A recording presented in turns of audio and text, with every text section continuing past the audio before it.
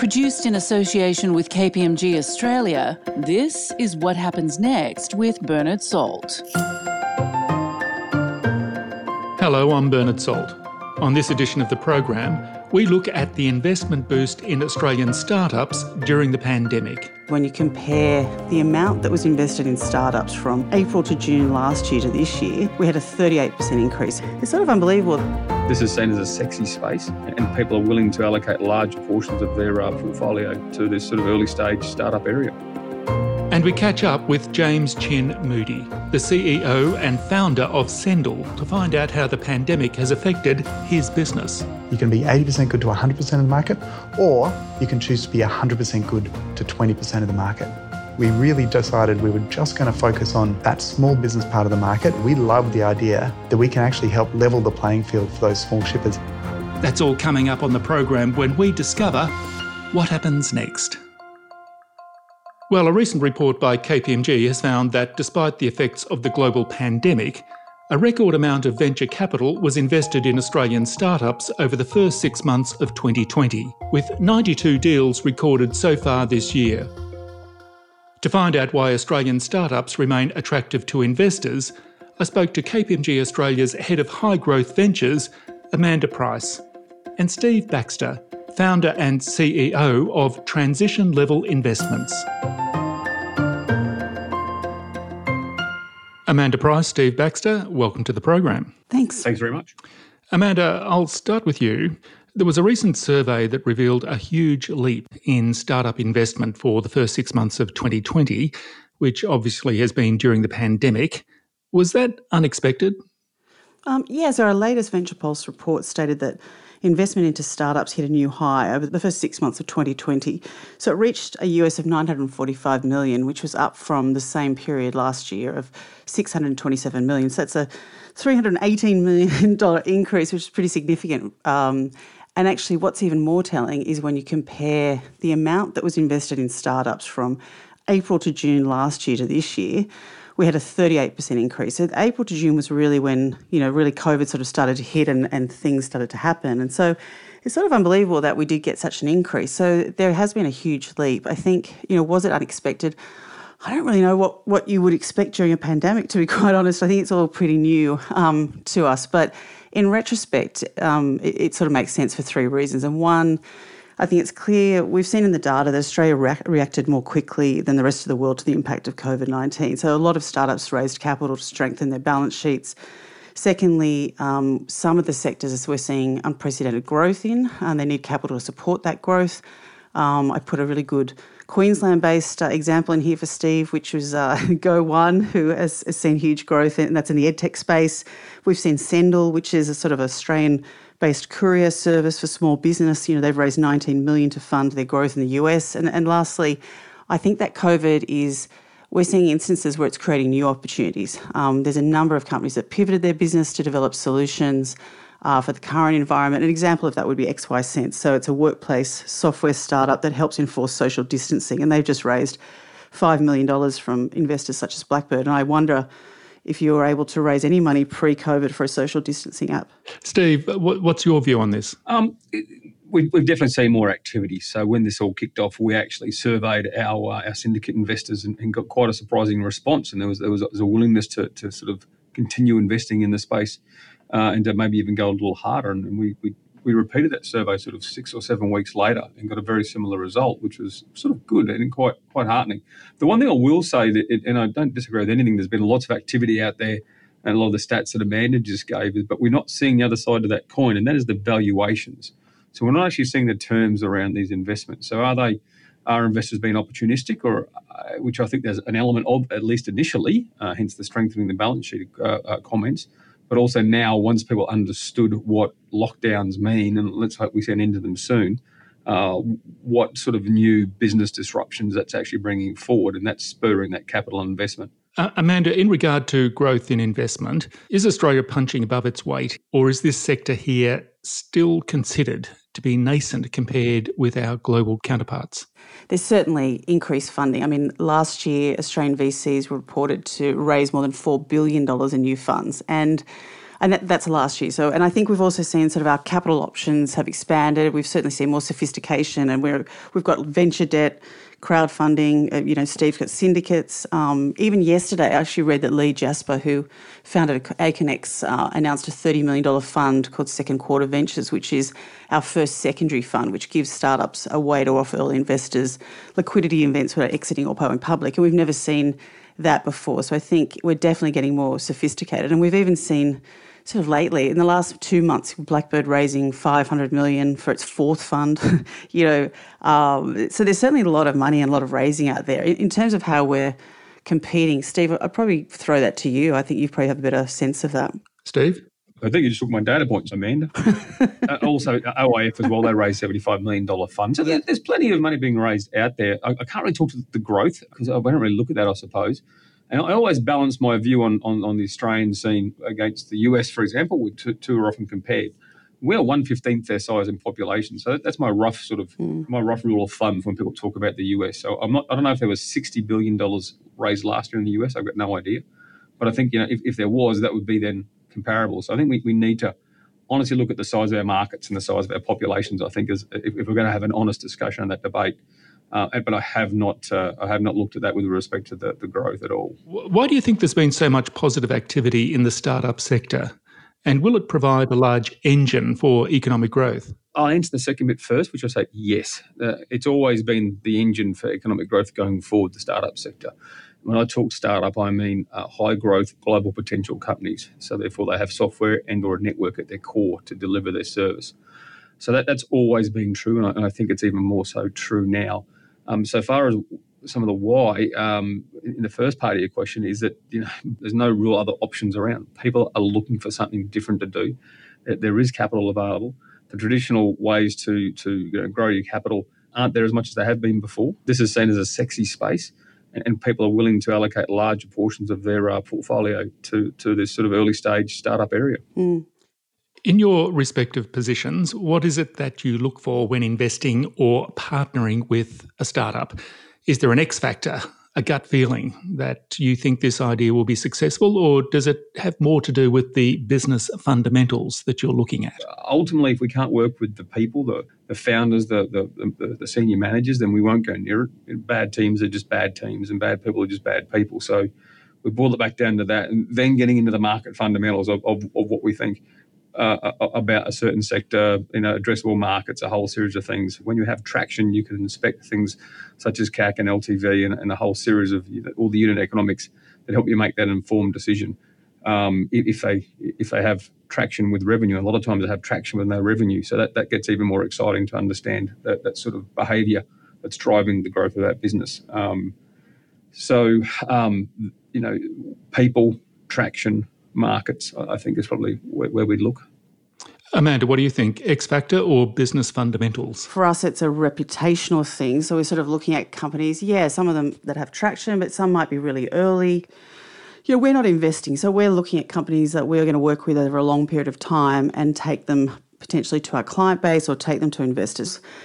This issue of investors really does interest me. Steve, when you look at the focus of investment activity and startup activity across Australia, is there a city or a suburb or a precinct or a demographic group or a cultural group that seems to epitomise the genesis, the hotspot of where all this activity is coming from? I would say that it would be Sydney, Melbourne, Brisbane, in that order, and probably Perth and Adelaide, from what I have seen. Brisbane and I think there's a bit of daylight between Melbourne and Brisbane, unfortunately. Brisbane has come a long way in that respect.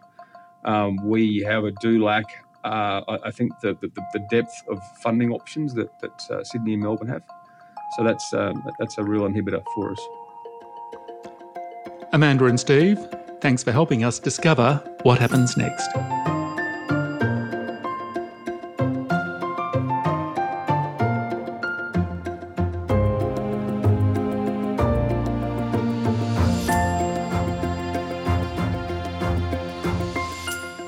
Well, there's no doubt that during the pandemic there's been an increase in consumers buying products online. And one company which has been in a prime position to optimise its business during this time is Sendle. the carbon-neutral digital courier service designed specifically to cater for the e-commerce needs of small to medium businesses. I recently caught up with the founder and CEO of Sendle, James Chin Moody. James, welcome to the program. Thanks, Bernard. James, you started Sendle back in 2014 and it's gone from strength to strength. What was it about the idea that gave you the confidence to believe that it could be such a success? Yeah, well, it's interesting because we didn't actually start off with the intention to be in logistics, funnily enough. We actually started off as a giving network.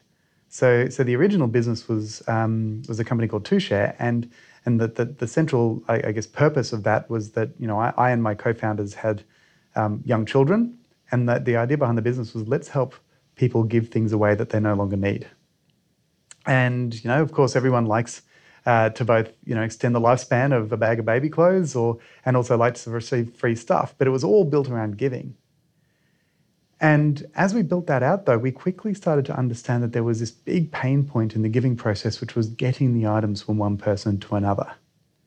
And so, you know, like I think many startups go down this particular journey, you start finding a really big problem that we needed to solve because it was really limiting, you know, the customer experience or, you know, the user experience around how to make it really easy to give. So we started to dig deeper and deeper into the shipping side of things. And what we found was that particularly if you're only sending a few things, like in this case, I was sending one thing to, you know, somebody else, there were basically no options other than lining up at the post office. So that business basically taught us how to do small-scale micro logistics. And it's gone from strength to strength ever since. Yeah, well, I mean, within a month, you know, we sort of relaunched as a shipping platform. Within a month, we were actually doing more volume on that than the giving marketplace after 2 years. And then it doubled again the second month. And now, you know, it's interesting, fast forward 5 years, we're Australia's highest rated shipping platform. We're 100% built for the needs of small business. I think one of the ways you might think about it is we've actually shipped over 10 billion kilometres of parcel delivery now. That's like taking a truck and driving it to Pluto and back. And we've done that 100% carbon neutral. So yeah, from this little funny thing of like, how do I get a bag of baby clothes to someone else? It's been an amazing journey. To Pluto and back. I love that. Only you would calculate that distance. I am a space nerd from way back. So, yeah. James, parcel sending has been around for a long time.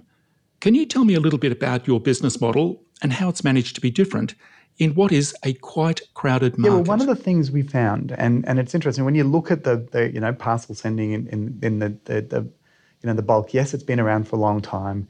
Yes, it looks like there's lots of players, but what we found, and I guess this was one of the biggest lessons I've learned in my founder journey and my startup journey is actually, though, if you just take one particular part of that market, and what we were basically taught in that, you know, by these small senders and small shippers, was if you just focus on the small business end of the market, those micro businesses, what's interesting is, one, you realise they don't actually have that much choice. If you want to send a parcel to anywhere in the world right now, who do you go to? You know, generally it's lining up at the post office, right? You don't have that much choice. And the second thing we realised was that nobody was building 100% for them. And I think there's a huge thing around, you can either be 80% good to everyone, you can be 80% good to 100% of the market, or you can choose to be 100% good to 20% of the market. And one of the biggest things that we did is we really decided we were just going to focus on, you know, that small business part of the market. And in fact, our entire company, we think of it as shipping that's good for the world. We love the idea that we can actually help level the playing field for those small shippers against the big shippers who have so much choice, have so many options. And so, you know, why do I think that we've been, successful in what looks prima facie a crowded market? It's because of that really strong focus on just trying to build for a particular customer and then trying to be the very best we could at it. Looking forward, what does the future look like for Sendle? Yeah, well, it's interesting. We started off in Australia, but we actually have seen the same problem existing all around the world, which is, basically small business when it comes to logistics, they end up generally paying much more than they should, and they get a lot less than they deserve.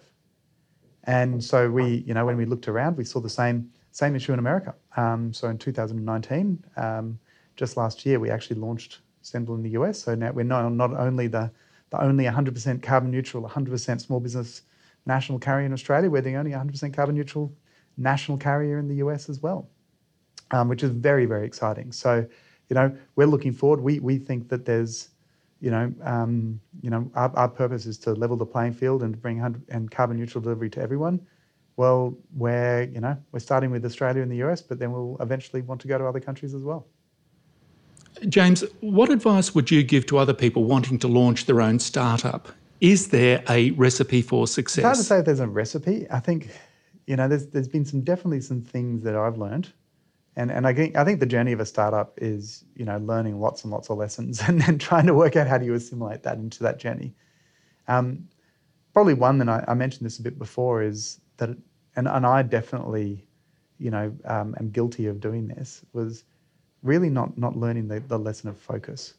Often if something doesn't work, we sometimes think it's because we're not doing enough. Well, one of the things I found, and, looking back at, sometimes it's because you're trying to do too much. There's a great book called Traction by Weinberg. I don't know if you read that, Bernard. It's for me, anyone who's very early in that startup journey, it's fantastic because it doesn't just talk about product market fit. It talks about product traction channel, which is the way you get your product to market, and market fit.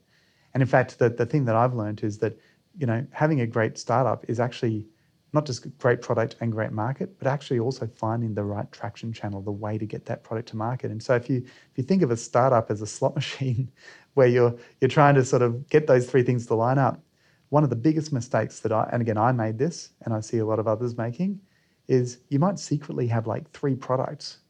And you might secretly have like 5 markets, you call them personas, and there's 5 people who want this thing. And you might actually be pursuing 7 channels, which I'm going to do some, I'm going to do some SEM, and I'm going to, a search engine, and I'm going to do some viral and some, some business development and all this sort of thing. But actually, if you look at that, that's like 3 times 7 times 5 combinations of product, traction channel, and market. That's like 105 different combinations. And, even if you get one of those right, how do you know which one it is? And so one of the biggest lessons I've learned is, rather than trying to do everything at once, try instead, and this is what the reason why I know that is because with TwoShare, we did too many things. With Sendle, we try to be really, really clear. We do parcel delivery for small business, right? And then we followed a few channels. And that for us has been a really big lesson, try not, sometimes you're doing just too much, and strip it away and find that core, find that beautiful thing that really resonates. Just out of interest, you started in 2014. How long did it take you to get to that position? Was that an instant realisation, or was it a long, slow process over 4 or 5 years? Yeah, well, it was interesting because, we started as Sendle in 2014. We actually started as TwoShare a couple of years before that. And I think for us, it was the transition from one business to another, with basically the same technology at its core, was the time when we sat back and really tried to learn. And I think there's, for me, again, that's that startup journey of, and we're still learning. We still learn every day of better ways we can do it from folk who've done it before, but also from mistakes that we've made. And but yeah, that was one of the seminal pieces where we just said, if we're going to do this again, if we're going to start up, a different way of approaching it, let's simplify. Let's really try to, drill into what matters. James Chen Moody, thanks for helping us discover what happens next. Hello, I'm Whitney Fitzsimmons, the executive producer of What Happens Next. And now it's that time in the program for something a little bit different, where we turn the tables and I get to interview our host and resident demographer, Bernard Salt. Hey, Bernard. Hey, Whitney. So what about Amanda and Steve, what they had to say about startup investment during the pandemic? I was really surprised to hear that there's so much investment going on in startups. Well, I was surprised initially, but when I thought about it, perhaps that kind of makes sense because of the pandemic. And in fact, Amanda made the point about the social distancing app, or business that she was connected with. In other words, a lot of businesses, I suspect, have been prompted by the pandemic. And I suppose many of these were going to happen anyway. But what has happened is that the pandemic has accelerated the formation of these businesses and therefore the requirement for investment in those businesses. And it's interesting to note that I guess, investors in this sector really have confidence in Australian startups. I mean, they must, because that's where they're putting their capital. Well, yes, I suppose it is reassuring to have so many people investing and expressing confidence in the future of Australia. And I think that that's really what we need at the moment. People who are putting their money where their mouth is and investing in the future of Australia. It really does deliver confidence to the rest of the business community, I would have thought. And wasn't it interesting to hear how James created Sendle, out of a desire to repurpose baby clothes? So the original concept of the business was not necessarily Sendle, a courier service. It was actually something to sort of repurpose baby clothes and share with other new parents. And now Sendle's raising, millions of dollars in funding. Again, this is a common story when you speak with entrepreneurs, that they will say they started off in this business, but in actual fact, after a while, they realised they were in another business. And what it has shown me, James's example and others, that the pathway to get from A to C may not be through B. The pathway from A to C might be to D, F, G, back to B, and then across to C. In other words, it's not necessarily a straight line to business success.